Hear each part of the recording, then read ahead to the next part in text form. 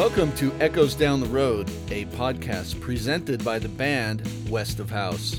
My name is Tommy, and today we bring you episode 10, where we will be breaking down the song Echoes Down the Road from our debut album, Crescendo of Silence. So join me and the entire band where Eric, Lance, Kevin, Dave, and I are unpacking this rocking song and its deep and introspective lyrics, and is the namesake of this fabulous podcast.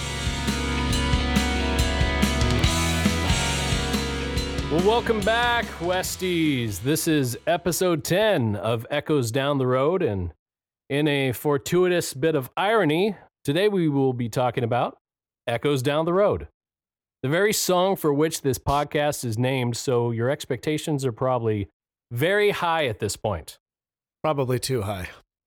Definitely too high. It would be smart if you lowered them right now, because then there's nowhere to go but up. Wait. No, it's episode 10. Their expectations are not as high as they once were, I'm sure. Well, if they skipped 1 through 9, well, yeah. then they'd be starting a baseline.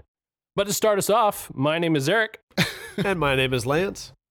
This is Tommy. I'm Kevin. And I'm Dave. Full house again, people. A full house Love again. Wow. We're going to have a good time. So there's only one way to start it off. Yeah. Oh, that's my favorite sound. That was a Eric, good what one. you drinking over there, my friend? Oh, it is a special occasion today. This is Focal Banger. It is. Wow. That's an Why are album you title, laughing is at what that? that is. It That is makes me uncomfortable. It is an IPA from Vermont, from Alchemist. Very hard to get in California, and really neck and neck in being my number one. So, You know, the last time I had Focal Banger, I got it from a man's van in a parking lot. And he opened up the slider. That whole comment said- is a roller coaster from start to finish. He said, "Hey, would you like to try this?" In his little mini fridge. We were showing off each other's Sprinters. That's a van. And he let me into his lair. And he gave me a nice, cool can of Focal Banger. And suddenly, for the first time, I'm happy we're all social distancing. Hey, the funny thing is, everything about that story is legitimately true. It is. There's no shenanigans going on. Because I remember the story. Yeah, he was a brewer at Noble Ales, and we ended up in the parking lot with both our vans in hand. And the rest is folklore, my friends. So here's my And contribution. innuendo. Yeah, right? The rest I don't was know what you're- cleaned up with an ointment of sorts. Yeah, I don't know what any of you are talking about. But my music to the band, It was okay. There's a lot of low end on yours that's okay. because you play bass. I'm speaking here to the Founders Brewery of an all-day IPA because it's late at night now, and I don't want to have It's too rough of a night. Well, it's a work night for you. So I understand. Absolutely. Well, I guess fitting with the theological theme, I don't have a can of anything because, You're drinking the blood of the martyrs? no, it's a whiskey called Angel's Envy. Oh, that's so good. That is good stuff. It's aged in is it sherry? Port? Oh, I love port. It's- Portuguese Very good. port wine barrels. Oh, yes. Port is a magical substance. And I can see Port's Kevin awesome. sipping on something. Kevin is. Right. What you got there, Kev? Is just a little bit of Buffalo Trace. Yeah, man. Aged in Lance's Sprinter van. Yes. Aged in Lance's Focal Banger. Nothing but the best. And Tommy, warm milk as usual? You know, I thought we weren't going to talk about that. I was going to make a comment about leftist tears, but Well, let's move on here. Yeah. So we're starting out good. We're going to have a good conversation today, folks. So what we've been doing, we've been inviting you guys to listen to the song kind of before we dive into it. It's a fun way. So if you have the CD or streaming music apparatus in front of you, go ahead and search up Echoes Down the Road and take a listen. Echoes Down the Road, it was the final song recorded for Crescendo of Silence. It was written, though, quite early in the process, April 27th. And you're probably wondering how I can remember that date. Well, one, it's easy because it's timestamped on every one of our files. But two, the writing process to this really stands out because it was written in 3 minutes and 38 seconds, the music for this song, which is the length of the song. And I'll explain that in a bit. You guys kind of know? You guys know the story of what happened with this one, don't you? Have we talked about that? I do not remember. Mm-mm. Well, it'll be new for you. So we've talked in other episodes how I did a lot of stream of consciousness writing, especially with the lyrics for this album. So with Echoes, I had just finished writing Chasing After Memories. We had just finished recording Turn a Phrase, 2 of our slower songs. So I was in an upbeat kind of mood, and I just had 3 chords in my head: C sharp minor, E, and A. You know, standard, good, happy, fun chords for everyone. So I pushed record with the intention of just laying those 3 chords, a system of phrases down so I wouldn't forget it, and just started playing. While I was playing, and musicians out there, you'll probably be able to commiserate with this, I started humming a melody and play that intro, and then just switched it up to something that became a pre-chorus. Went back to that intro, which was now a verse. Pre-chorus again, off to a chorus. Threw a bridge in off the top of my head. And in 3 minutes and 38 seconds, the song was over. And really, at the time, I didn't even know that I had a full song. So I listened to it back, and lo and behold, there's an entire song there. So I called it If I Told You. That was the working demo for this one, because that was a phrase that just kept coming to my head. And it was really the strangest writing period for a song that I think I've ever experienced. Because how does a song get written in 3:38? It's some kind of dark magic. Sounds like a caliber for a gun. Mm-hmm. A 38 special? Or There is a 308. 338 rifle round that's for long range target shooting, like mile plus. Look at that. So you're right. Pierces your heart. So maybe the working From a title should have mile been away. Ammo Down the Road. There you go. Or bullets lead down the road. Whoa, big time. With the double meaning of lead. That would have played well in Middle America or Middle Earth. Either Or way. Middle Earth. I'm not sure they had rounds. Would have been arrows down the road. Sure, they just had Balrogs. There's a lot of Balrogs in the West of House tunes. You just have to dig deep into the lyrics to see where they're hiding. Led Zeppelin. So we have this song, and it's called If I Told You, and we still got the demo. So here is the demo. First take, the music for it. The lyrics came a little later. And here we go. Take a listen.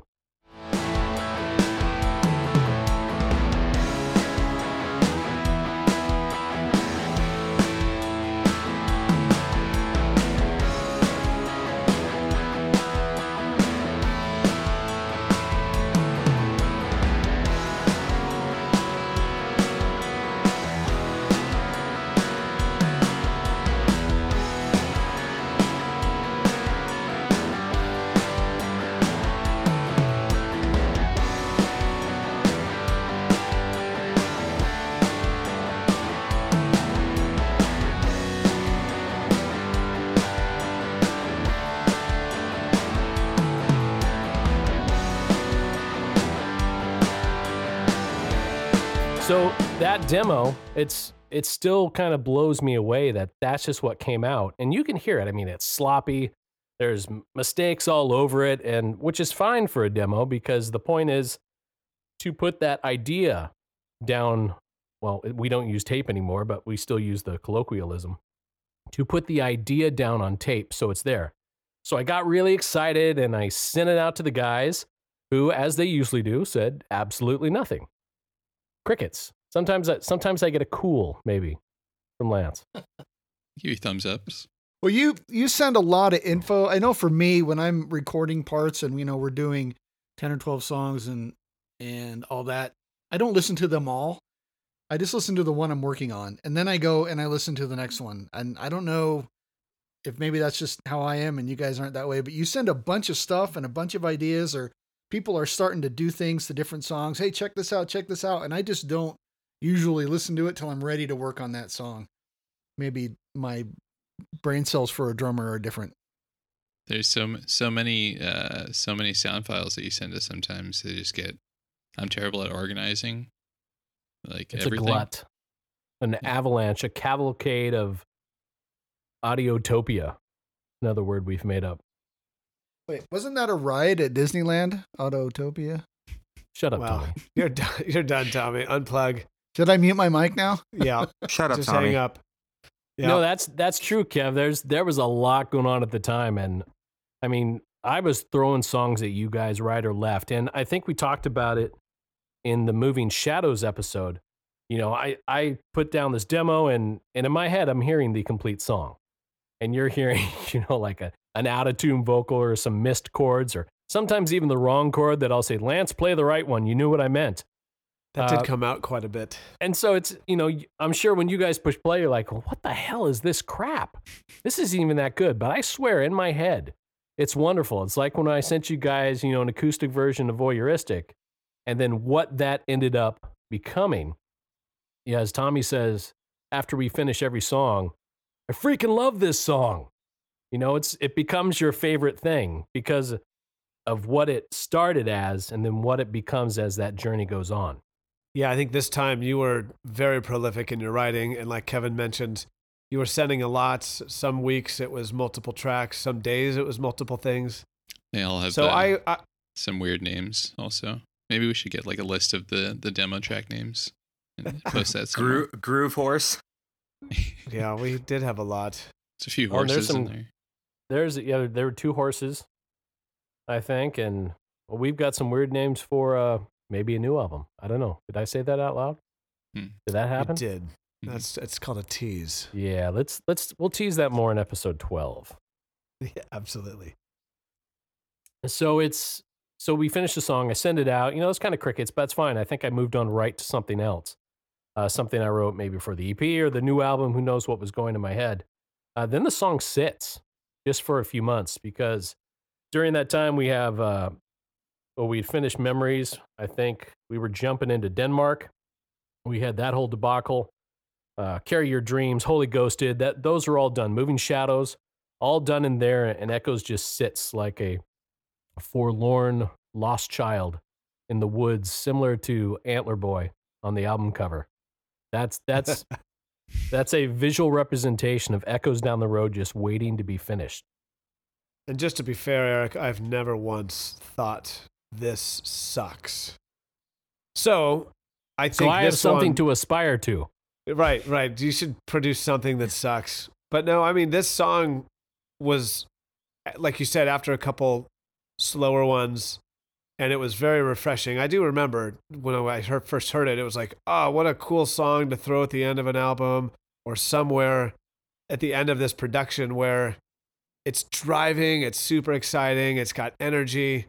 And I remember it going together pretty fast once I finally actually downloaded it and started putting some stuff together. Because it is a straight rocker that was fun and refreshing after a couple slower ballads. Well, it's kind of a digression, but where it sits in the album, that was an interesting conversation too. Because, you know, like I said, that's a rocking song. That's like, you know, 1, 2, 3 track, you know, placement. And we very purposely put it in position 9 on the album, not to hide it. It's not a B-side or anything like that. It could be a grade A single. The hooks are great. The song's short, you know, opens the door, punches you in the face and leaves. It's perfect for a single. But we kind of wanted to set that up because you get to that second side of the album and it starts out with Holy Ghosted, which is a whole oral AURAL experience. Then Turn a Phrase, which is kind of strange. And then you've got Fallen, you know, which is mid-tempo. And then, you know, Echoes hits with those first few chords. And it really builds up before the album takes you out with Voyeuristic. So really, that's side 2 of the album, all over the place in a good way. When it kind of makes a statement, is a lot of times people will, like commercial artists, they'll put their strongest songs up front, especially now that we don't have sides of tapes anymore. So they'll front load what they think, okay, if someone's only going to listen to this album for 1 or 2 songs, we want to hit them hard. And then sometimes the rest of the tracks just feel like they're phoned in. Whereas this was more of a deliberate choice. Like, no, we've got good tunes all the way through the album. We don't have to worry about spending them all at once. There's a little known theory, because it's mine, so no one else knows it, I think. But if you want to see how good a band really is, you check out their second to last track on their album. Because that's where most bands hide their dross. They hide the songs that, no one wants to hear, and then they end strong. I used to make, I make way too many playlists. If you follow me on Spotify, gotta help you. But I have playlists dedicated to the second to last songs of albums.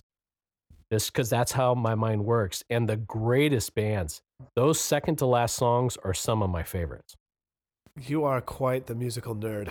That is an impressive craft you have made. A niche, I would say. It's something.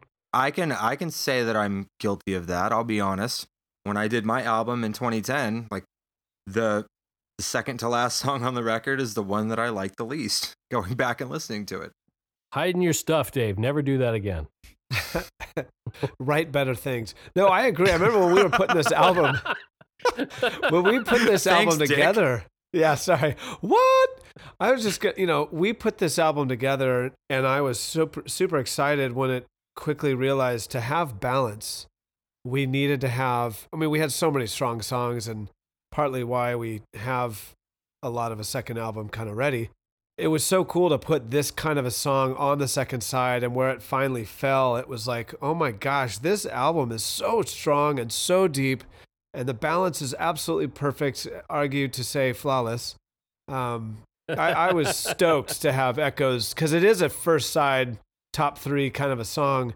And so, my God, I feel like we're better than I assumed we were, just by the fact that we created all this stuff and where they all played out. It's such a great balance, and I'm glad it is the second to last. Yeah, in one iteration of the song order, I had Echoes at 3 for quite a long time. And that was back when it was still the demo, before we did anything. And, going back to that demo, the other guys were busy, we're getting into mixing, and Dave's, had you joined the band yet, Dave? Or were we, you and I were I don't think so. We were still in talks about that. Little verbal contracts. Yeah, it was like, okay, Shadows was awesome, and that was a victory. And if it had just been that, we all could have walked away happy, content with ourselves. And then I think it might have been Denmark, where you're like, hey, I need you to do a solo. Can you put a solo on this track? So I was like, okay, cool. At that point, I was still kind of in session mode. But then after that, you came to me with the demo for this and said, hey, want to do another song? And I was like, hell, why not? But at that point, we were still doing it from almost a session player perspective. Like, hey, here's the demo, clean it up, see what you think, add to it, etc. And I think after that, Eric, you and I were like, we gotta try and formalize this. Dave, was this your second song then? Is that what you're saying? When after Shadows? The second full song, yes. Okay. Yeah, because he did. I don't know when you did the Denmark solo. I think the Denmark solo was actually before Shadows. No, actually, you know what? No, I'm wrong. Rhythms to this was done before the Denmark solo. Okay. Yeah, because Denmark came back from But you guys, death. the other guys, didn't take a hold of it. So it's funny. You made you said the word cleaning, which is funny because one of my nicknames you people don't know, and Dave probably doesn't know until the second, is I call him the Cleaner, which is ironically, I think, a song that you are working on right now. That's a working title. It is. Called The Cleaner. I don't know if that'll be about Dave. Who knows? But so when I do my crappy demo and it's got all the mistakes in it, And, I've got really bad carpal tunnel, and some days I have good days and some days are bad days. And this one was a bad day. And I said, you know what, Dave, I want you to do the guitars for this one. So everything's there. He charts it out. He knows what I play. And I just gave it to Dave. And Dave, the guitars you hear, on the track now, those are all Dave's guitars. And he laid down, I don't know what, 4 or 5, 18 guitar tracks. Just a Are you sure? wonderful. There's a lot. And they're glorious. All panned and juicy, and a stew and a shepherd's pie of musical greatness. It echoes down the road. I've got dinner on the mind, I guess. But it worked out really great. And then I think that was another part where I sent it to the band, and Tommy's probably thinking, oh, what's this, a new song? Not even realizing he heard it 4 months before. But at that point, we're getting ready to wrap up the album. And now the guys have heard Echoes, and it's like, oh, wait, this is actually a real song. Dave's made it real. So let's put it together. And then Lance comes in. Well, I mean, did Dave want to talk more about those parts, or? You got more to say, Dave? Yeah. I mean, Go for it. I can. It's like what Eric sent to me originally was just, like you said, 3 minutes, 38 seconds, one take. And I charted out, okay, it looks like there's an A section, a B section. And the song had really good bones to begin with. So we were just able to work together and polish it. And then Lance got a hold of it. And I remember at first, disagreeing with one of the notes you picked for the pre-chorus, which is one of the notes you landed on. But going back and listening to it, it was like, okay, it works. But my traditional church pop sensibilities didn't grab it the first time. But then Eric's like, filter those things out. Yeah, Eric's like, shut up and listen to it. It's rock. And so I listened to it a couple times. I'm like, hell, you're right. That's awesome. Well, those aren't that pre-chorus. Those aren't your sensible chords. That's some, if I recall correctly, some open voicings like an E to a real open F sharp, and it's just. But the E and B strings are ringing out. It's just got a really cool feel to it, and we could say purposely, we could say lazily. I don't give Lance charts usually, and because I want his ear to be free. I want it to go where he feels like it should go, rather than chaining him down and say, these are the notes you must play to stay with the root chords. I think that creativity is what made the song what it is. Yeah, and I appreciate that, Eric, because sometimes I turn into a slave when I do get those chord charts, and I follow that first, or as I go along the first time or two, and then eventually I'm poisoned, I would admit. So only when I get stuck or something, when I want to get clarity on what you're doing. But it's funny you mentioned that, Dave, because I'm going to have to go back and listen to that, because I'm not even sure what part you're talking about personally, but I'm glad that it worked in the end. I'm always open to changing things, as Eric often will write us each back probably and say, hey, that works, that doesn't work, or that's too much, or pull back, or let's get some eighth notes or whatever. But this song from the very beginning, when I heard it, and then Dave, when you added your stuff, it turned into a monster to me. And the lyrics weren't done yet. I don't think they were even a part of any of those initial tracks, right? No, Eric? not yet. Yeah. They came later. Yeah, so to me, it was clearly going to be a driving rocker as opposed to, Yesterday's, Dreams, and some of those other stuff like Fallen, where I'm a little more melodic, I guess, is my nature. This one clearly needed a little bit more of a spine and a backbone for the backbeat for whatever Tommy was eventually going to lay down. And so I kind of just followed along as best I could and kind of doubled things up, and there wasn't a lot of Lance in there. And I mean that in a way of where I wasn't like overly creating my own lines or lead lines, but I do remember, and I know Tommy struggled with this too, but I was the first victim. Oh, the offbeat. Yeah, there were some and ofs and some other stuff that were very intricate that I don't know if Eric, you were kind of probably more straight, but when Dave laid it down, it was much more technical. And I missed it. and Eric it very was quickly. it was much more clear when Dave laid it down. Yeah. So, but there were some very purposeful offbeats yeah. put in there, which you can hear even on the original demo. Which I think we'll start this, but you missed it. Yeah, I missed it and then first. Tommy missed it, and then Right. Kevin, did you miss him too? Yeah, I did. He did. So I remember that. So that's what I'm happy about, though, because Dave, in a sense, stretches, and I know you probably already had it, Eric, but it was so subtle I missed it. And Dave, I missed it too when Dave put it down, but as soon as you mentioned it and I listened more carefully, I'm like, oh my God, like, you're right. There's those little details that are so important in music that make it such a tight song in the end production. That initially, it was a fun rockin' song, and it was a little more open, but I really started to kind of hone in on those little textures. And so that was fun for me to work through. And that's all I think of now. Every time I listen to this song, it's those little and ofs I'm always kind of hitting in my mind. And you're right. As soon as Tommy took it and his first pass or two that you shared, right away, you and Eric, I know you and I think we're talking or we were hanging out maybe safely. It was like, yeah, he missed those little things too. It doesn't sound wrong, but we know that it's supposed to be a certain way. And so it was fun to kind of get through that process. And Kevin could speak to it too later. But once again, it was kind of that foul tip, if we want to go to a baseball analogy. I didn't really get it until after Tommy laid down his tracks. I think having those accented hits like really, really made it more clear. I'm not really that great at, listening to music. Which is Good thing you're good a for a musician.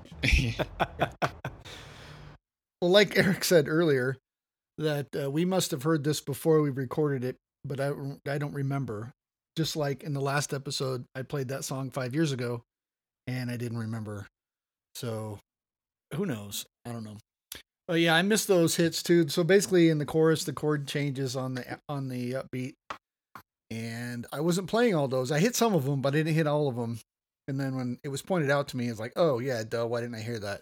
I think I was anticipating what it should be and not really listening to what it was. But this part, so Eric will almost always send a drum beat in a song. And it's usually pretty simple. This one wasn't. It had like a beat he actually maybe worked on. I'm like, wow, this is actually kind of cool. Don't tell anyone, so the you'll intro, ruin my rep. I know. The intro to this with the toms on the eighth note before the snare, that was Eric's idea. It just wasn't there. It was in a different part of the song, but I really liked it. So I threw it in the intro. And funny, a couple weeks ago, I was listening to 80s radio on XM, and Madonna's Material Girl came on, and I'm listening, and okay, it's kind of cool. And that same beat is in there. The look of disdain on Eric's I'm face. telling you, this is a lie. You must have He been is lying inspired to by everyone Madonna. out there. There is no Material Girl in Echoes Down the Road. You should play it right now. Yeah, do you want to hear it? No, we'll be sued. We can't do that. Don't get sued. Oh, Madonna won't care. What's she going to get from us, Kevin? Oh, It's wait, too we late. can't lose Kevin. It's too late. But I really like that part, and so I played it, and it worked out really well. Other thing about the song that I really like is in the bridge. So the bridge breaks down, gets real quiet. There's some noodling on the guitar, so I play like quarter note rim shots on that just to kind of keep it chugging forward. Halfway through the second half, I played my side snare, but I didn't have a mic on it. So the only mics that are picking up that snare are the room mics and the overhead mics. So to the listener, it gives them a little bit of a distant sound, like the drum's further away, but it's still there. And it gives you a little more urgency, like, hey, something's fixing to happen here. And then we come out of that into the last chorus. So I thought that would be a cool thing to try to get kind of a different feel. And I think it worked out. It's pretty cool. And actually, when I sent Eric the track, he sent something back like, when you start playing that snare drum, it's so good right there. And it's just, it's not right in your face, close sounding, but it does add something to that, which I thought was kind of cool.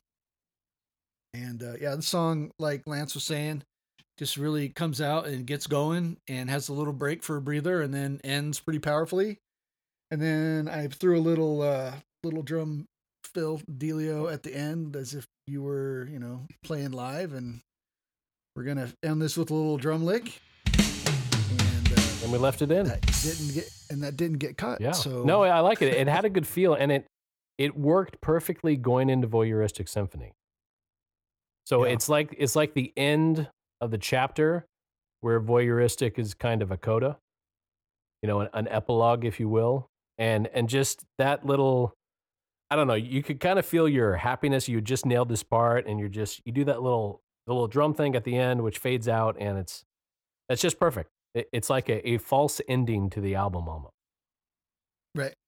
No, it was cool. So this is a fun song, and it was the last one we recorded. I think it was just, I think it happened pretty quick. We didn't have too many problems with it. So, all in all, it was like, hey, we're done. Cool song. But as you mentioned earlier, we were already working on other stuff. And we're always 'cause working. That just kind of seems how it is. True, and it's such a good song that it's really the intro and outro of this lovely podcast. Yeah, so good. It works perfectly. I mean, That's even when right. we needed the name, we were trying to be creative and come up with, I don't know, Kevin's Roadshow or Lance's Sprinter Van, and really was like, why don't we just call it Echoes Down the Road? Let's steal a song from our own album. There you And go. I think it was an easy text message. It was, yeah, let's do that. Yeah.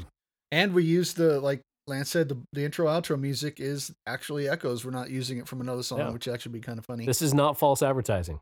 You're No, getting this Echoes is Down the really Road Echoes down the road. until we So what's do funny the now Material is- Girl remix. That's right. When I hear Echoes in my car or something, That's the drugs talking. I can hear the song coming down and then the intro. Welcome to Echoes Down the Road, a podcast by the band. I can hear that now when I hear the song. So Am I missing from the CD with my Yeah. with my Your faux intro. radio announcer voice? Do we have to pay ourselves Oh. royalties to use that, Yes. by the way? Yes. Okay. oh, we should do that. We should charge ourselves. I do. I charge you all the time on Venmo. I know. We should pay you. Eric Yeah. pays himself royalties every night. That would be nice. I'm waiting for my royalties to come back from your Venmo graveyard. There you go. It was funny. I mean, just an aside, to the Wessies out there. So, by the time this airs, you'll know that we have a cover song that we did out. We'll talk about that and why we did it and all about it. But we had to pay licensing fees, so we can actually have it available on Bandcamp. And it wasn't bad. It came out to like $28, but so I Venmoed the guys. I think it was $5.60 tonight with a text saying, "Hey, you guys can pay me in installments," before I told them how much. So hopefully I didn't give anyone heart attacks with what they were about to see. Oh, I was curious to how much it was going to cost. I never opened that up, but I was like, dang, that must have been expensive then. Well, and you don't even look $5. at them. You just turn them over to your wife to pay. And she's always first. Within 10 seconds of sending any Venmo request, Jenny pays it. Yeah. Yeah, I have no idea how much any of it is. She just Yeah. knows to I do remember it. the first time I actually asked for money from Lance, I put in this is Tommy from the band. This is for this. I put this big long thing on there because I didn't want her to get some random request for money, from some guy. she's Lance, is never this the heard vocal of. banger guy? From Utah? So as much as I like the drums on this, I think Kevin was the last person to get this, and he should tell us about his guitar Yeah, the parts. things he added really made the song like they really put the bow on this one. It would not have been done without the stuff Kevin added. Nice, man. Yeah, it was kind of like a trend, me getting in my tracks at the last minute. I guess I work best on a short wick. Always late, but worth the wait. Yeah, I guess so. Yeah, I mean, I'm putting that on the next Venmo for Lance. but from the demo that Eric sent out, all I could hear when I was listening to it was like a kind of like a emo vibe. I don't know how to explain it, but that's what kind of I think you felt just the did. same one. It was very like acceptance, like mid late 2000s. It's better Pop than punky. Material Girl. I guess anything's better than Material Girl. And I'll bet $50 right now, Tommy has never heard of the band Acceptance. Acceptance? I win. Well, $100 because I've never heard it either. Yeah, but you're too easy. Lance, if it's past 1974, I know you haven't heard of them. Guilty as charged. If it's not the Black Crows, he's probably Sans never Black heard of Crows, I'm guilty. All right, sorry, Kevin. Continue. Just had to make fun of Tommy. It's okay. Stop me anytime you Yeah, need to do yeah, it. No that. Lance. shortage of that. Stop me anytime. Yeah, that's the general vibe that I got from the demo, and I just felt like it didn't really need much from me, since Dave pretty much laid down like the beef. I don't know, that's kind of a weird way to say it. Lay down the beef. But without the cheese, it wouldn't be any good. Exactly. It'd just be a boring burger. Yeah, You're our cheese, Kevin. is that a good thing? Well, it depends what kind of cheese you think you are. Spicy Jack, hopefully. No, As he's long more as of you're a, not foot cheese. He's more of a Gouda. This one gobbled up some Gouda. A creamy, smoky cheese. Shut up, Tommy. Not So fermented cheese. We're doing a bad job. We keep interrupting Kevin. He only has like 8 or 9 words before he has to call it a day, so let him get those out. I'm leaving. You know, it's your parts. I don't know how many guitar parts you sent me for this. Maybe only like 3. There was But- two. And the solo, right? Yeah, Yeah, the Canada ending and then solo. one 2 color guitars in the solo. Mhm. The solo just blasts at the end, and you hear it every time this podcast ends. That's Kevin's solo. It's the typical Kevin solo that becomes iconic, whether it's the Fallen solo, the Denmark intro, the outro to Echoes. There's just something about Kevin. I don't know how he does it. Again, he's in league with the devil with where he draws from. But it's actually one of his color tracks on this song, and I'm going to play a little bit of the stem, and it can play under while I'm talking. And you hear these harmonics going on, and you're doing a little thing with the trem bar, and it's just a wonderful sound, and it's not complicated. You know, he's not doing the 64th Yngwie notes, even though he can. You know, it's just that color he adds, and we've talked about this in so many episodes. It takes that painting from Thomas Kincaid crappy to Bob Ross awesomeness. You know, and the trees are happy, and the world is a better place. Kevin, you're our Bob Ross. Don't make mistakes. That's his name, right? You can edit that part out. They're But I just- did get the name right. They're Yes, just you did. happy little accidents. Yeah, most of my parts Happy are. little accidents. That, maybe they are accidents. that solo was completely on accident. That ending part pissed me off because I played it so many times and I couldn't get it. Well, it's great. I mean, now that solo, the one on the album, the solo is twice as long because you have that little intro part. There's kind of like some chunkas and then does some other stuff, but we fade that part and we just brought up, you know, the I don't know what you want to call it, the face punch part of it, just so it wails. So you're almost halfway through that end section, and at that point, maybe you're like, oh, maybe there's nothing here. Maybe nothing else is going to happen till the end of the song, and then the solo kicks in halfway through the outro. So I Yeah. like that there's that tension. There's that the wondering, is anything else coming, you know, to jump out of Tommy's closet to get me? And then Kevin appears. He had been in Tommy's closet the whole time. Surprise. The little Asian man in my closet. I had basically had that part on loop and I would just listen to it over and over. And I was like, I can't come up with anything. So I just I put a couldn't bend. either. Don't feel bad. Like, I'm so glad that you took that one because you clearly saw something on that solo that was just completely eluding me. Because I remember Eric saying, "Hey, do you think this needs a solo at the end?" I'm like, "No, I think it's good." But part of why I was saying I think it's good was I was lame and couldn't think of anything. So it's like, okay, I'm just gonna let this one go. But then Kev, you come and just add something that nobody would have thought of, but that made all the difference. See, when you let it go, I just went and badgered Kevin for like 3 straight days, you know, threatening him to lay down the most face melting solo. If you want your freedom from Tommy's closet, you must present this You solo. will play this or remain there for your days. It puts the lotion. Clarice. So, It's not the closet you should be worried about. It's what's in the dungeon. It's true. I've heard. That's where the drum beats come from. My blood This- just ran cold. we're going off the rails in just the most wonderful way at this point. Now, when you get comfortable after 10 episodes, this is what happens. Who knows what will happen at episode 100? I mean, Boy. 3/5 of these guys might not even be here. Tommy's going to get fired for sure. Probably before the end of the podcast. There's a good chance, my friend, a good chance. I'd take the over on that.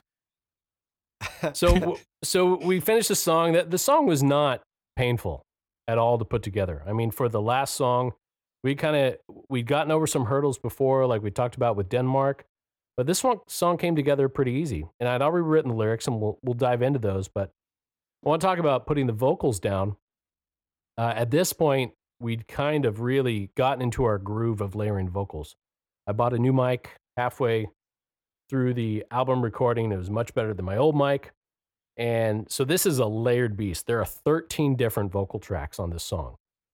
And the best vocal layering is when you don't actually know that there are 13 tracks. So you get the feeling of that vocal fatness without so much going on that your ears become tired. Just the lead vocal. Do you guys know how many lead vocals are layered on this song? Trivia question. Is it 13? No. No, it is not 13. I did know about the new mic, though. Did I get credit for that? Yeah, that's something you knew. You did good. Okay. 5. There are 5 lead vocal tracks to this song. And, with Bobby Phillips, again, the Mix Ninja, I work with him, and he layers them in such a way that you think you're hearing one, but it's 5 there, and it just creates this blob of vocal, hopefully awesomeness. And it was really happy with how the vocals came out. Dave's on here. Dave, you got some BGVs, didn't you, on this track? Well, if you think about it, there was 13 vocal tracks and 5 of them were you. The other 8 were me. No, neither 8 weren't you, because there's my background vocals too. Wow, We you- try to steal all of them. That's funny. That's our Dave. 0 were mine, just in case You only anybody's show up wondering. on Denmark. Realistically, Eric, I think it was either 4 or 6 because I always It's do them something in like pairs. that. Well, you did the backgrounds to the chorus, Yes, and then I did the harmonies to the pre-chorus and the the bridge. pre-choruses. And then I 'Cause added some coming out of the bridge. Yeah, because there was a really specific harmony that I threw down on the demo for the pre-choruses, and I loved it. It just turned out way better than I thought it would, and it was completely by mistake because I do not write out harmonies. I kind of just sing and see what happens. They said somehow every free choice that you make is preordained. Well, and the melody on that's so interesting on that pre-chorus, like the way It's that a the weird melody one. comes down and follows the underlying chord structure. I wouldn't have been able to write a harmony for that. I can't say I wrote it in that I pushed play and willed myself to sing a harmony, and that's what came out. I know music theory, I have a background in that, but I don't actually write out my harmonies. I don't think, well, you know what, I'm going to sing a 4th here or a 5th here. On the pre-chorus, I know I sang some seconds. I was harnessing some Alice in Chains there, and there are some seconds there, and it kind of creates a cool dissonance. Yeah. And when we talk about the lyrics, what's actually being said there, that descending melody line is going along with the lyrics. It's going, not unironically, it's going down the road, just like the title. And that stuff is on purpose, that those ideas and those sonic ideas. But no, I wish I could write out the notes. It would be a lot easier. I love your background vocals on the chorus because I was blanking there when I gave it to you. And I'm like, hey, Dave, do something. And the great thing about Dave is I have full faith when I hand it to Dave that 4, 5, 6 days later, I'm going to have a bunch of WAV files and it's going to be awesome. And that's the feeling with everyone in this band, with Tommy and with Kevin and Lance too. And why I feel so spoiled in this band is I know when it comes back, it's going to be good. And on the off chance that it's never bad, not too bad, of course, but but if it comes back and it's not quite there, the other great thing about this band is, our skin is thick enough, both physically and metaphorically, that we can say, hey, you know what, this needs some work.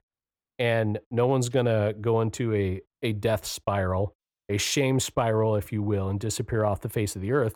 And it's going to be fixed and it's going to be worked out. And you push and prod and there's back and forth, but it never gets into, and I'm sure you guys have, maybe you've all been in bands like this. I know I have, where there's some real animosity if something is challenged or critiqued or questioned. And those bands just either die a fiery death or you're Guns N' Roses and you just become even better. Yeah, they took the long way home to get there, though. Yeah, it's a lot harder, but for some people it works, and pushback makes songs better. Hate, it'll give you one great album, but then the band usually breaks up after that. But you're getting a second album, so obviously we don't hate each other. We're doing well, guys. The creative conflict is what makes it work, because that's kind of what sharpens us. We sharpen our rough edges off, and we end up being better for it, even though it can be uncomfortable in the moment. All I know, and I swear by it, Tommy gets better after every time I fire him. Uh-oh. Podcast isn't over yet, Tommy. So I must have really sucked when we first met 20 years ago. Well, we all sucked back in, we were decent back then, but compared to how we are now. Kevin was 7 years old, though. Don't forget that. Kevin wasn't even an idea when Tommy and I started playing. Tommy and I were playing the Sunset Strip, and Kevin was still a twinkle. Stripping down in his diapers. In his parents' eyes. So let's dive into the meat, shall we? This is where it gets good. I said on an earlier episode, I believe it was Moving Shadows, that the lyrics to Echoes Down the Road are probably my favorite, and me at my most vulnerable, and bits of it probably the most scathing thing I've written. Well, maybe that's not true. Denmark and Ghosted, they're pretty scathing, but this is maybe more scathing because it's going after a sacred cow. Agree? Disagree? Yeah. I thought this song was about me. So You're so vain. Let's jump in, boys. Some of us have had conversations about what the song was about over 4, 5, 8 whiskeys, or 4 or 5 bourbon barreled aged beers, or just talking to Tommy and Dave, which kind of gives up who I was talking to before. But I want your broad thoughts. Don't get into too much specifics because we'll get there. What were your broad thoughts when you heard the lyrics? I think when I first heard the lyrics, and Eric, I think you and I, after I'd heard them a few times, we were both over some whiskey, and I was like, okay, this is what I think it is, and I guess I won the gold star for that one. But at first blush, it sounds like some sort of unrequited love song, or unrequited pensive. Okay, I'm looking with painful retrospect. Like Mike Pensive? Wow. That is not too soon. Sorry, Tommy gave me his dad joke. Yeah. Other you men gotta that are in have Tommy's them, man. closet. Okay, that was my bad. It was extremely rude of me. Please continue. No, so I heard that, and then I get it almost, to me, it almost sounded like reflecting on a previous relationship that didn't work and trying to give advice to the person you parted ways with. Just be better. Here's why it didn't work, and I still care about you as a person, but try to be better at these things so that you are more happy and fulfilled as a person. But then the pre-choruses kind of give the clue, or gave me the clue, talking about things being preordained and kind of that feeling of being like just a hamster in a habit trail. And like I've had a growing up more conservative kind of on the Calvinist heavy Baptist side in my youth. I was like, okay, I recognize some of these themes. So I was like, hey, Eric, is this song a love song, or is this a farewell to Calvinist doctrine and predestination? We shouldn't let Dave go first because he has such a deep thought about the lyrics. Now, anything we all say behind it, is this going to be like, oh, there's words? Oh, wow. Well, go ahead. We can always cut and paste you and put in front of Dave. Oh, there's words. No, see, I didn't think of it initially as a sad thing, but kind of along Dave's line, more like coming into somebody's life and helping them rather than leaving their life and telling them what they should do to help themselves. Especially in the chorus, if I tell you this in love, and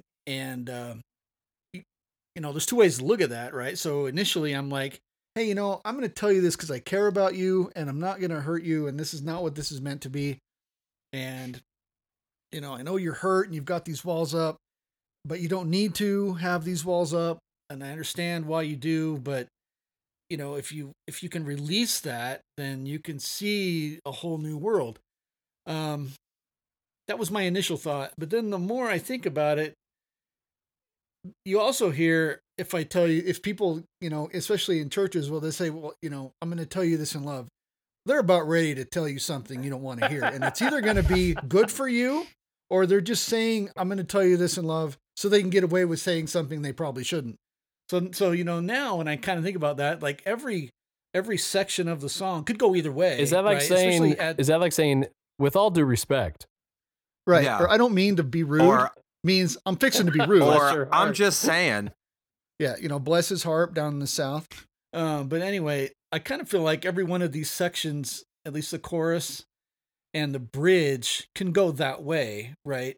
The bridge, strip away the pride that blinds you. So you can say that in love and people will get it and not be insulted. And you can not say that in love and they will be mad because you're judging them that they're being so proud that they're blinded. So, so there's a lot of that going on, and then the ends of the verses with the echo part in the background, same way. I mean, the preordained stuff. I posted. If anybody's trolling me on Facebook, for the last couple months, once in a while, I would just post a piece of the song, and I did post one of those little sections, and it got a kind of a nice little comment going on.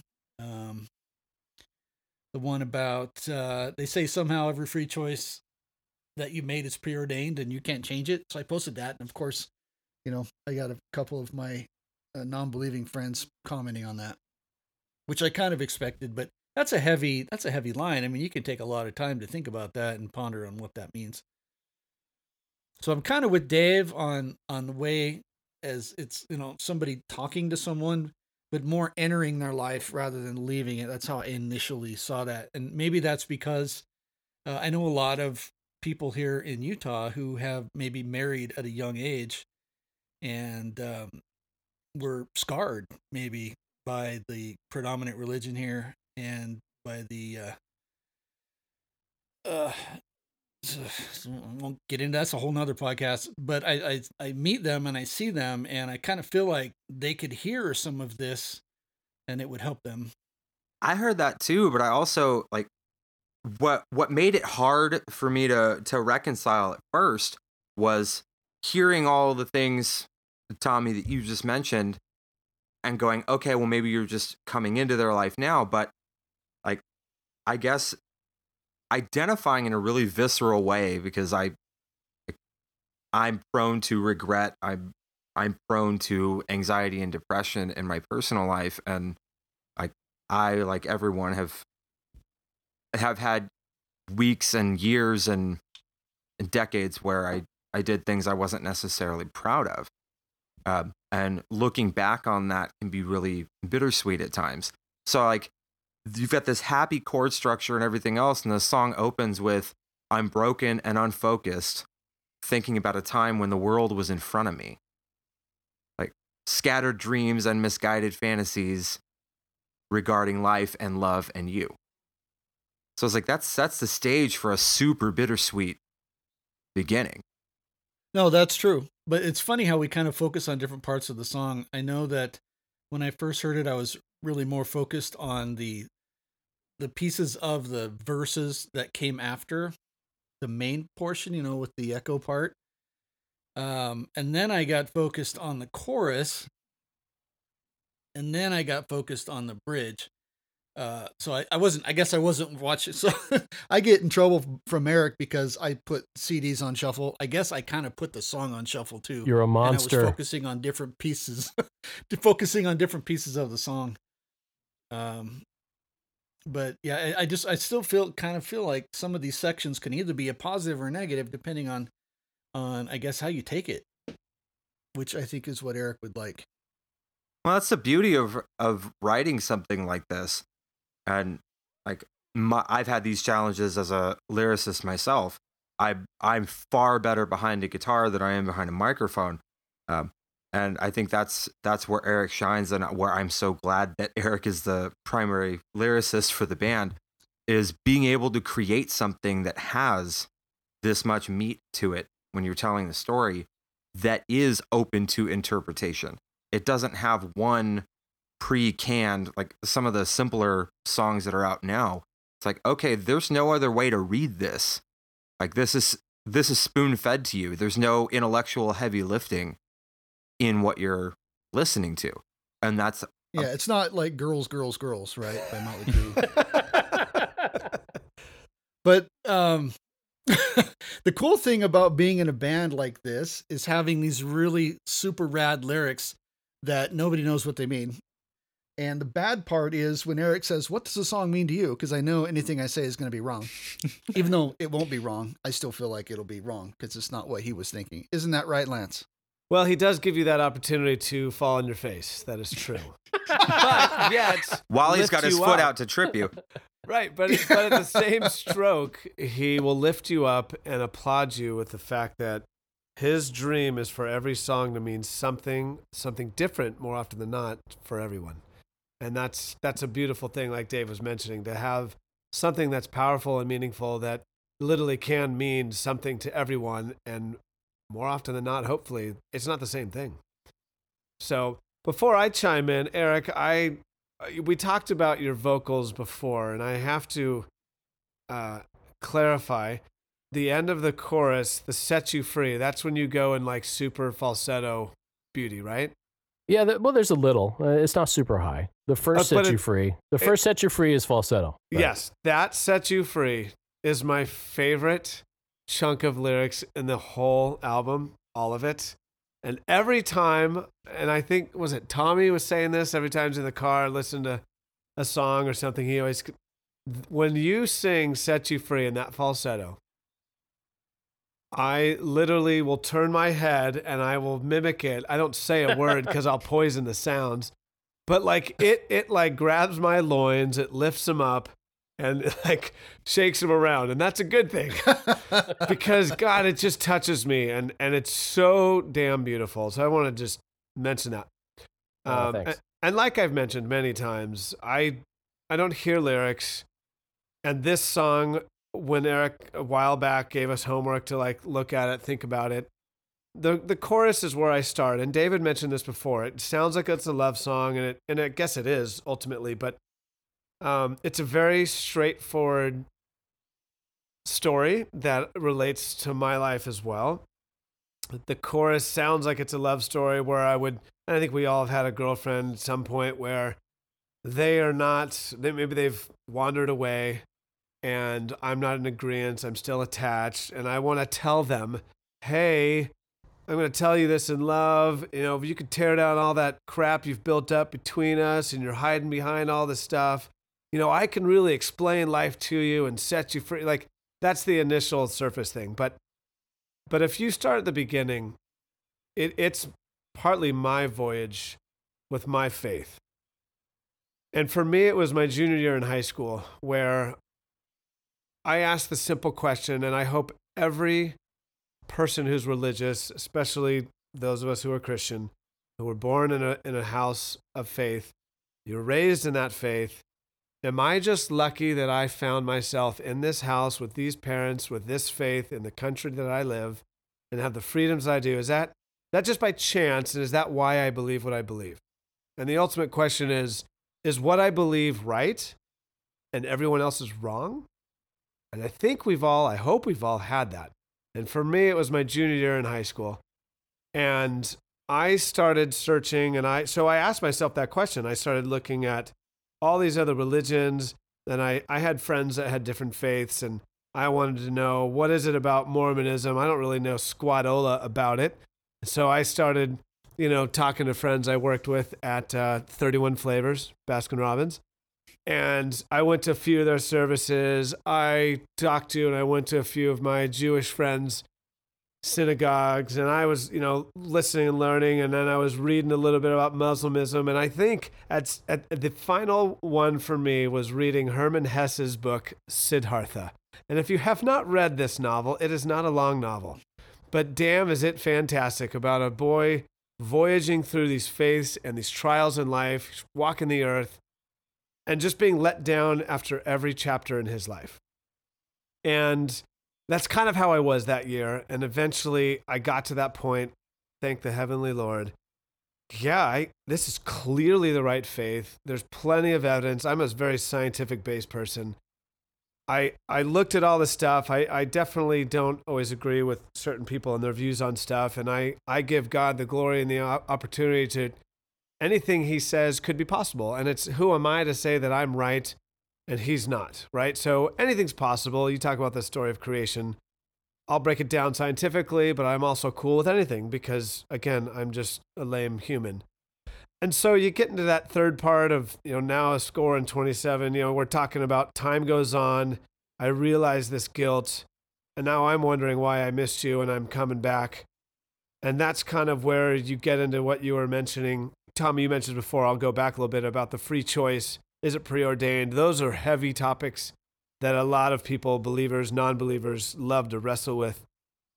And then it finally gets to God talking, for me at least. And again, this is how I interpret this song. God's the one saying, I'm going to tell you this in love. I'm going to tear down these walls you've built up. You're hiding behind all this stuff. Let me set you free. Strip away the pride. And oh my God, pride, that has got to be, worry and pride are the two biggest diseases of humans. I feel that just make people shells of who they should and could be. And the beauty of the world, this is probably my favorite line, to see the beauty of the world that wishes nothing more than for you to love them. And that is a call, I think, for all of us to recognize it's a choice to be positive and to shine light in other people's lives. All of us have something in our life to be bitter and angry about. And if I'm really bitter, there's somebody else who has a worse scenario. So why am I complaining?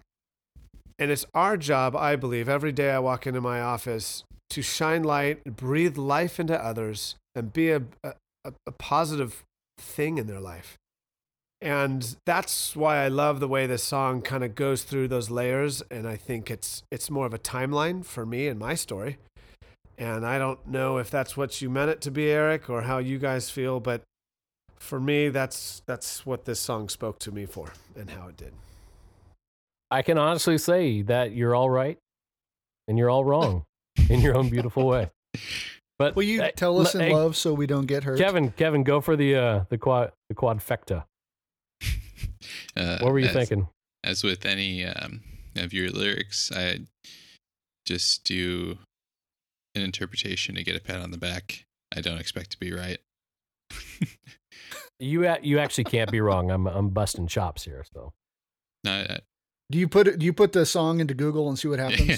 You just Google it. I Google some words sometimes. I'm not gonna lie. Sometimes you use like the big language. You know what I mean?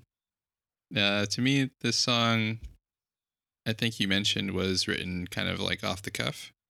So just speaking your mind kind of breaks into the song with the lyric, "I'm broken and unfocused," and I think that's something that is relatable for anyone that's ever felt human emotion.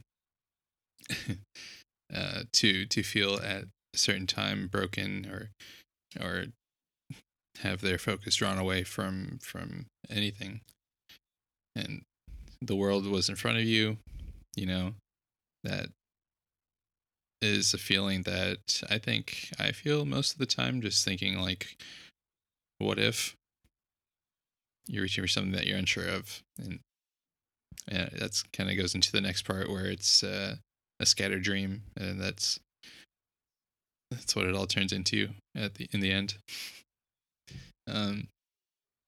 Yeah, I don't know. The lyrics kind of reminded me of growing up in the church, learning about like preordained destiny, and kind of disagreeing with it, and thinking about it kind of makes me feel a little uneasy or depressed. Like, if it's all something that's already written out, then what's the point? And I think that the lyrics in the song kind of Yeah, they kind of, the lyrics kind of bring that to light. And like you were saying, Lance, that whole epiphany of, okay, am I, like, everyone around me, this echo chamber that I'm in is telling me, oh, well, this is right, this is the only right, and it becomes almost an operant conditioning. And I didn't break out of that enough to take a hard look at it until I was in my mid to late 20s. And like, I was writing an album, like I was externally healthy and on top of everything, but internally, like, was not in a lot of really important ways. Where you start to wonder, like, okay, is it by some accident of geography and socioeconomic lottery that I ended up here, and through that I somehow have the corner on the market for absolute truth? Like, Exactly. that type of dissonance, that cognitive dissonance, really really pulls at you. And really, especially at the time, I was a worship leader, I was a young dad, I was struggling with a dad who had kind of walked away from faith and gone into more of a new age faith, and then come back to faith, and then was a 24-year-old burying his dad, and that, like, I buried part of me with him. I think I buried a lot of that, like, a lot of that hopefulness, a lot of that bright-eyed, believe without question mentality. I think some of that stayed in the hospital with him. So I felt a lot of what this song talks about, and having to part ways with people, and part ways with ideas. Like, we hold, a lot of times, I think we hold tighter to our ideals than we do to people. And some of that, I think, that Eric brings out in the song is God kind of reminding us, holding on to ideas closer than people, you kind of got it backwards. Absolutely. I don't even know if I need to weigh in on this one. I mean, the we're all wrong. conversation with the four, well, you can't be wrong. And I say this with all humility. The greatest joy as a songwriter is for someone to relate to something you wrote. And it doesn't matter their experience with the song. The second I write a song and we put it out, it's not my song anymore. It belongs to anyone who listens to it. So far be it from me to say, well, no, that's the wrong interpretation. No, you're wrong. No, Kevin, no, that wasn't right at all. Your experience is your experience. In music and in art, there is no objective truth. It's all subjective. Now I can share, my experience, and my experience may be different. In fact, I'm willing to bet it is different in certain facets of it, just because this was my mindset at the time. And each guy, in this band, they all hit on something, some little part of it, and then personalized it, which is what you're supposed to do when you listen to songs. When I listen to U2, I'm not going, well, what was Bono thinking? I'm thinking, no, how does this affect me? How am I running to stand still? That's a song about heroin. I don't have any experience with heroin, but I can agree with this emotion of like running in place and not moving. That's part of the human condition, something that I can understand and feel, even though that wasn't the author's intent. For me, this is it's a farewell letter to white American evangelicalism, which Dave kind of nailed there. And it was not easy to write. It was not easy to put down on paper. But this was something I started going through in my 20s when I went through deconstruction of my faith. And, Lance kind of says, he made a great point, are we born into our faith? Is it because of geography? Because of what our parents believed? And when you grow up in the church, your faith is very much whatever your parents tell you to believe.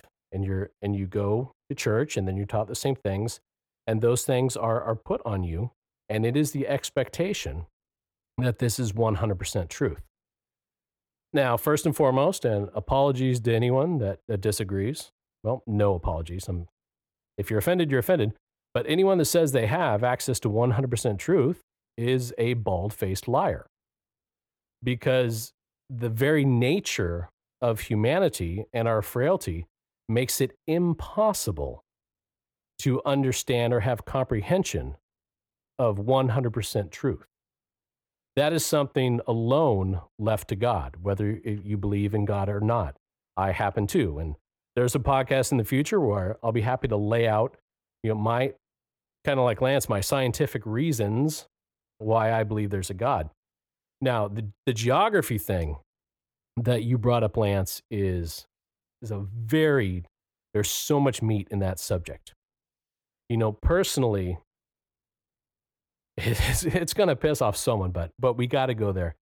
The absolute arrogance to think that because of where you were born, let's say, America, that you then have the 100% ownership of the truth. And here we're talking about white American evangelicalism, that you have ownership over an Eastern religion that came about millennia before.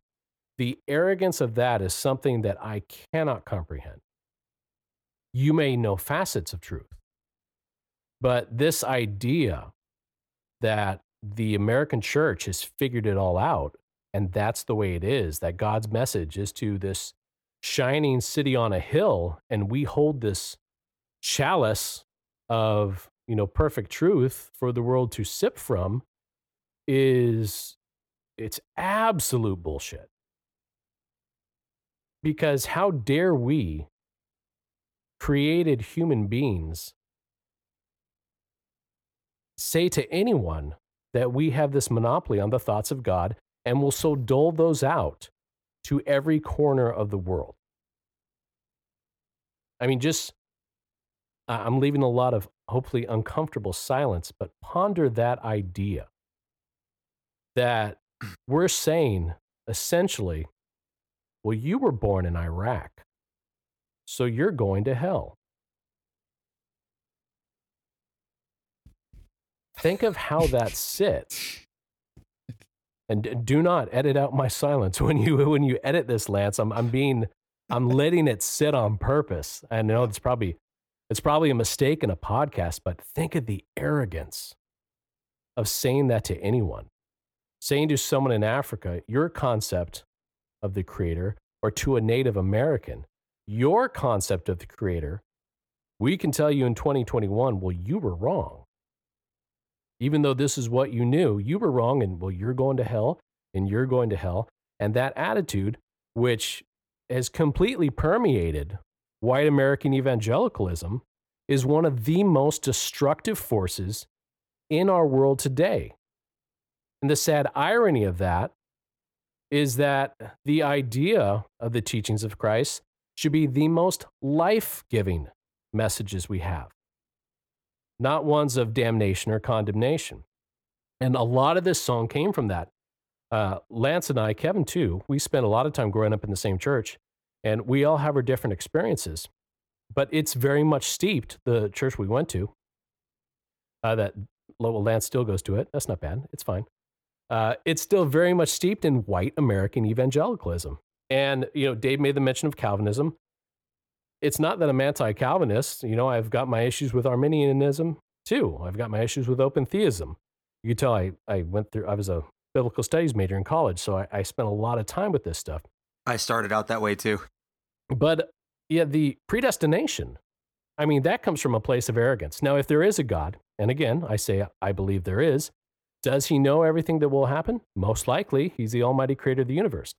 But does that mean he's pulling the strings and pushing buttons so those things are an inevitability for free agency in his creations? To which I have to say absolutely not.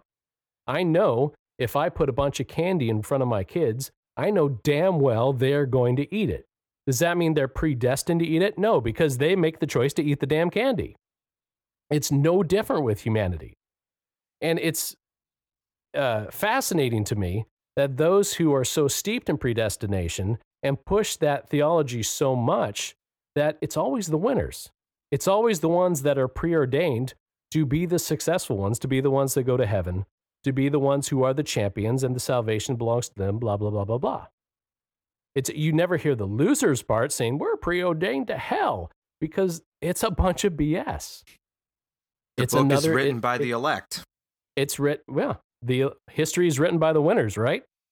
And that's what it is. And that, when I say, they said somehow every free choice that you make is preordained and you can't change it, that's a slap in the face to that idea. Because it doesn't jibe with what Jesus teaches us about the character of God. And then we move on. Great catch on the passage of time, a score in 27. I'm not going to say that gives away my age, but it does. That those echoes down the road, that's not history. That is an actual echo chamber. Because growing up, if you grow up in a church, more likely than not, you are in an echo chamber where you hear your own thoughts echoed back to you time and time again, and no one's pushing back. And if someone does push back, those are the people that are usually pushed out because we don't like a lot of pushback in our churches for some reason. Even though that's what makes us better. You read the Gospels, so many people push back on Jesus. And it's through those conversations that we grow. If we're not pushing back and questioning and doubting and fighting about it, we're not going to get anywhere. And when I go on to say far from your dissonance, that's the cognitive dissonance. That's exactly what, for me, that was referring to. That we keep convincing ourselves of the same things and we never leave that chamber. So how do we expect to grow? How do we expect to mature? The idea, and I'm rambling, and you are free to turn the podcast off at this point, but I'm going to keep going. The idea that we have figured it all out at 20, 25, 30, 35, or 40 years old is absolutely mind-blowing to me. Because the one thing I realize, and maybe you guys, feel the same, the older I get, the less I freaking know.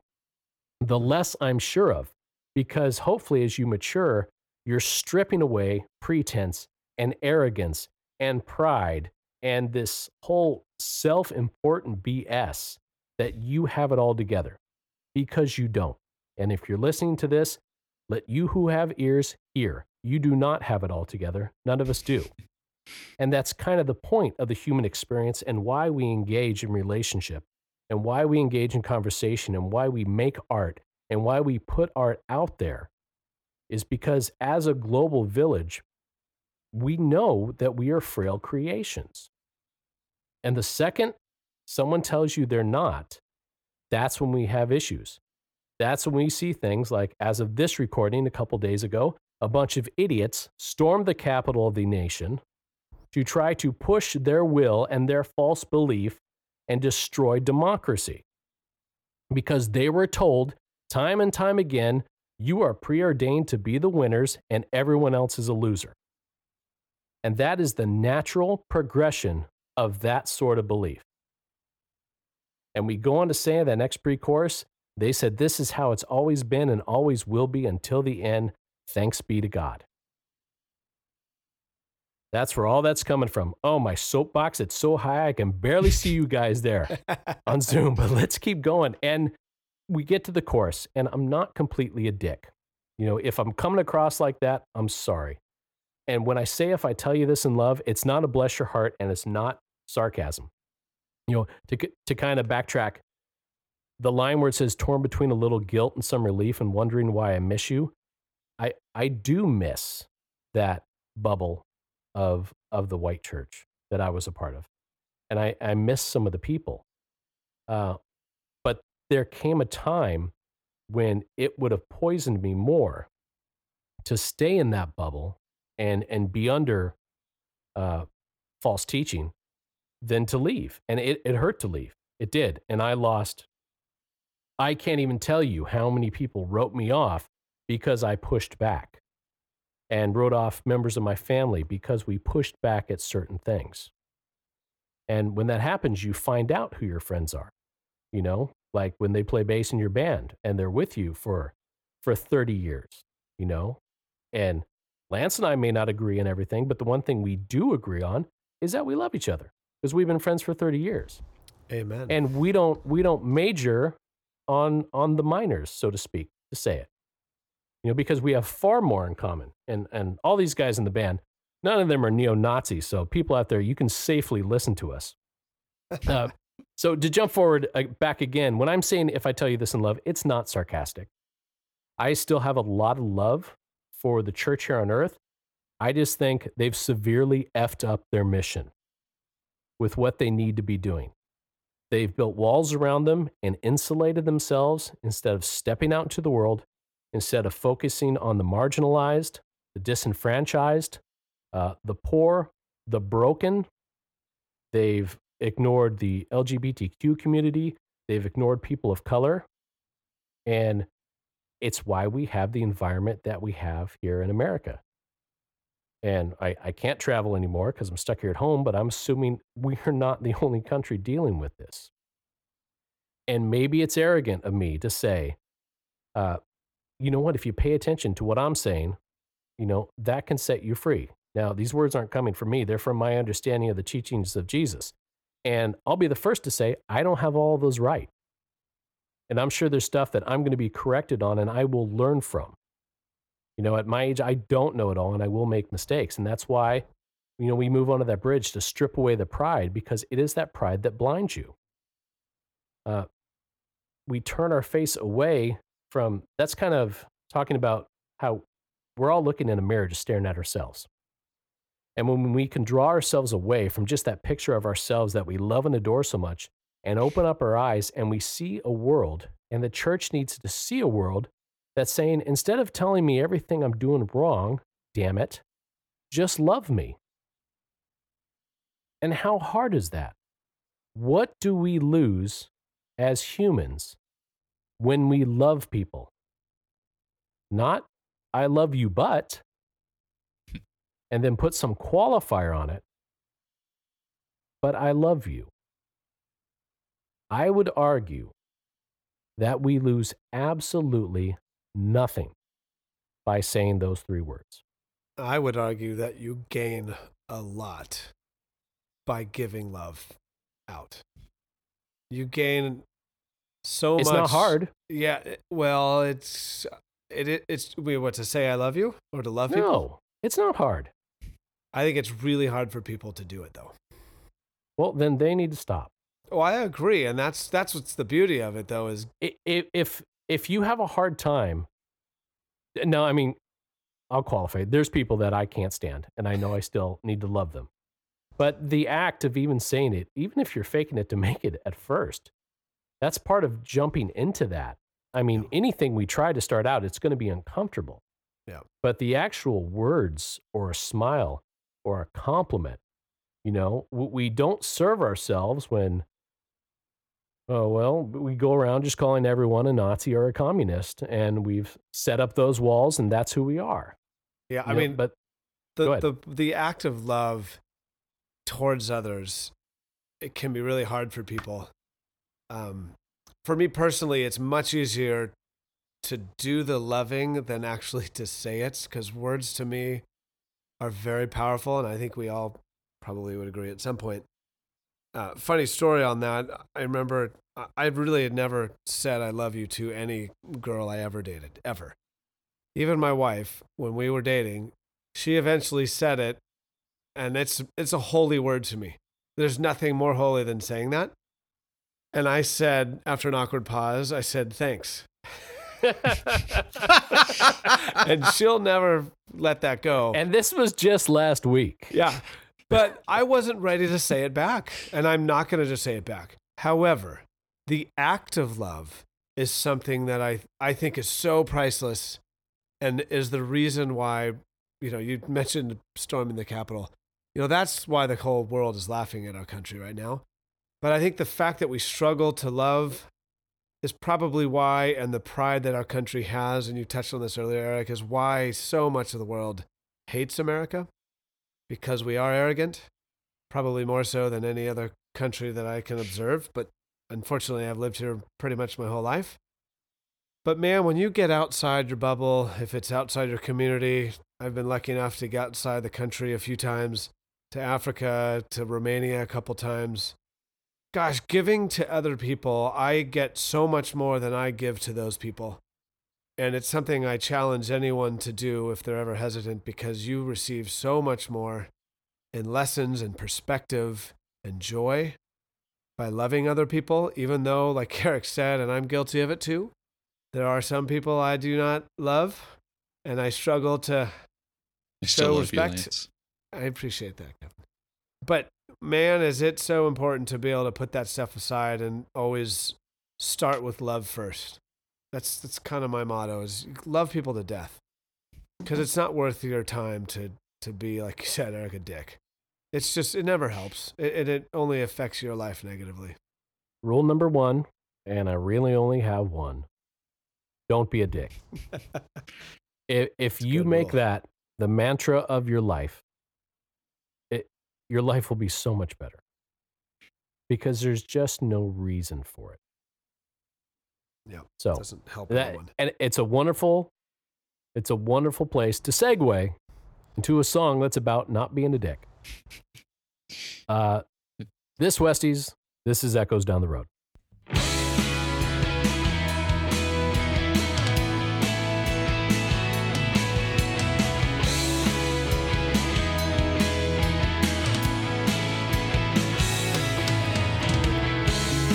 I'm broken and unfocused, thinking about a time when the world was in front of me. Scattered dreams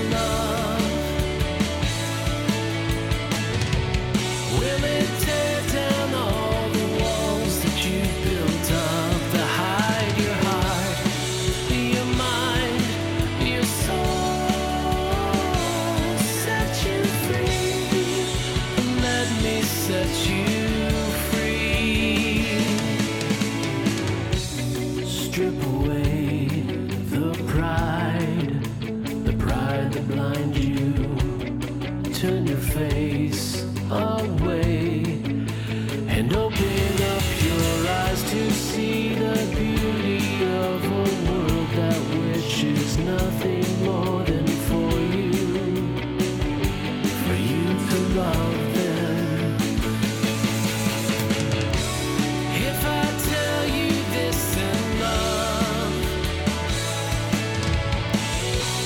will it tear down all the walls that you've built up to hide your heart, your mind, your soul? Set you free. Let me set you free.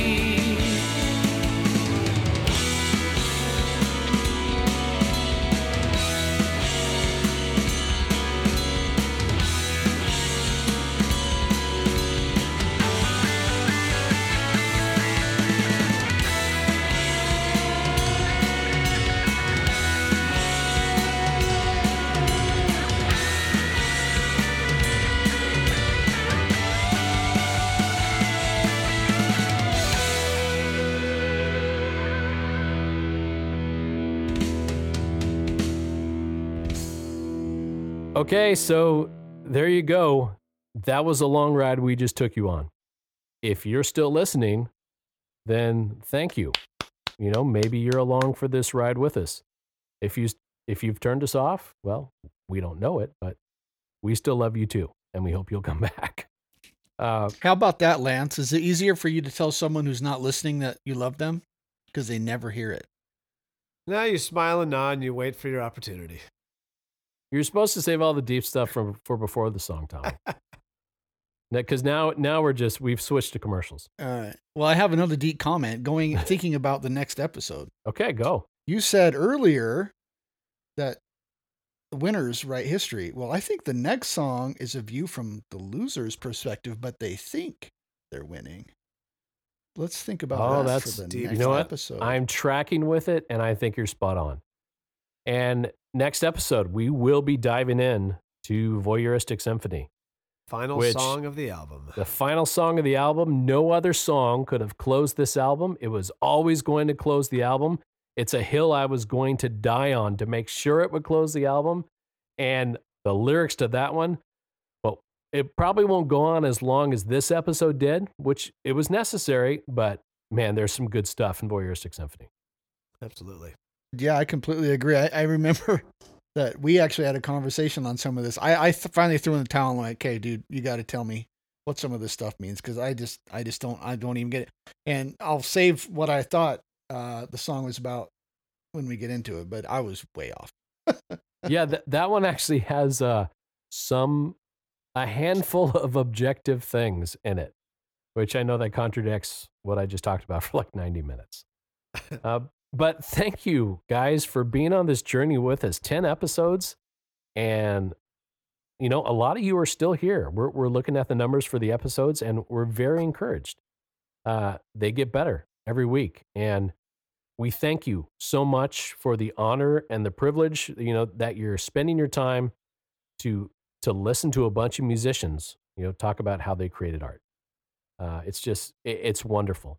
So if you haven't already, hit subscribe wherever you're listening to us and follow the podcast so those new episodes keep showing up every Monday. You can find us all over the place. We are on Spotify and Apple Music and Tidal and anywhere you listen to music, you can find West of House. We're on Bandcamp at westofhouse.bandcamp.com. You can find us on Facebook, Instagram, and Twitter under West of House Band. And we are even on YouTube, and we would encourage you to go there, watch some videos, and subscribe. Yes. So, guys, anything to say in closing before we put everyone to bed? Don't be a dick. And Lance wants to tell everybody that he loves them. I but do. He just can't bring himself to do it. No, I do love And- everyone. And everyone else wants to say, "Shut up, Tommy." Yep. More people get on. You're that. so new and you owe you- me a nickel every time you tell me to shut up. That's my You catchphrase. gotta coin that phrase. Yeah, I think want a Eric's shirt. that. I want a shirt that just says, "Shut up, Tommy." Shut up, Tommy. We'll make it. So, from the guys in West of House, from Tommy and Kevin and Dave and Lance and myself, thank you. We wish you a wonderful day, and we will see you next week.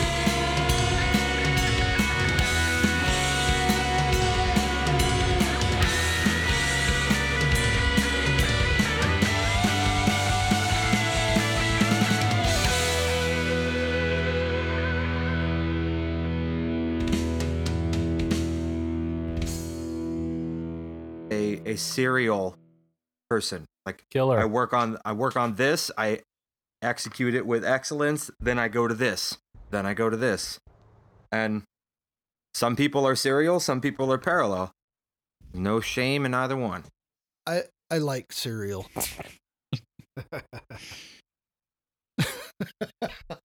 Yeah. I think there's Nothing like crashing a podcast with a bad dad joke. All right.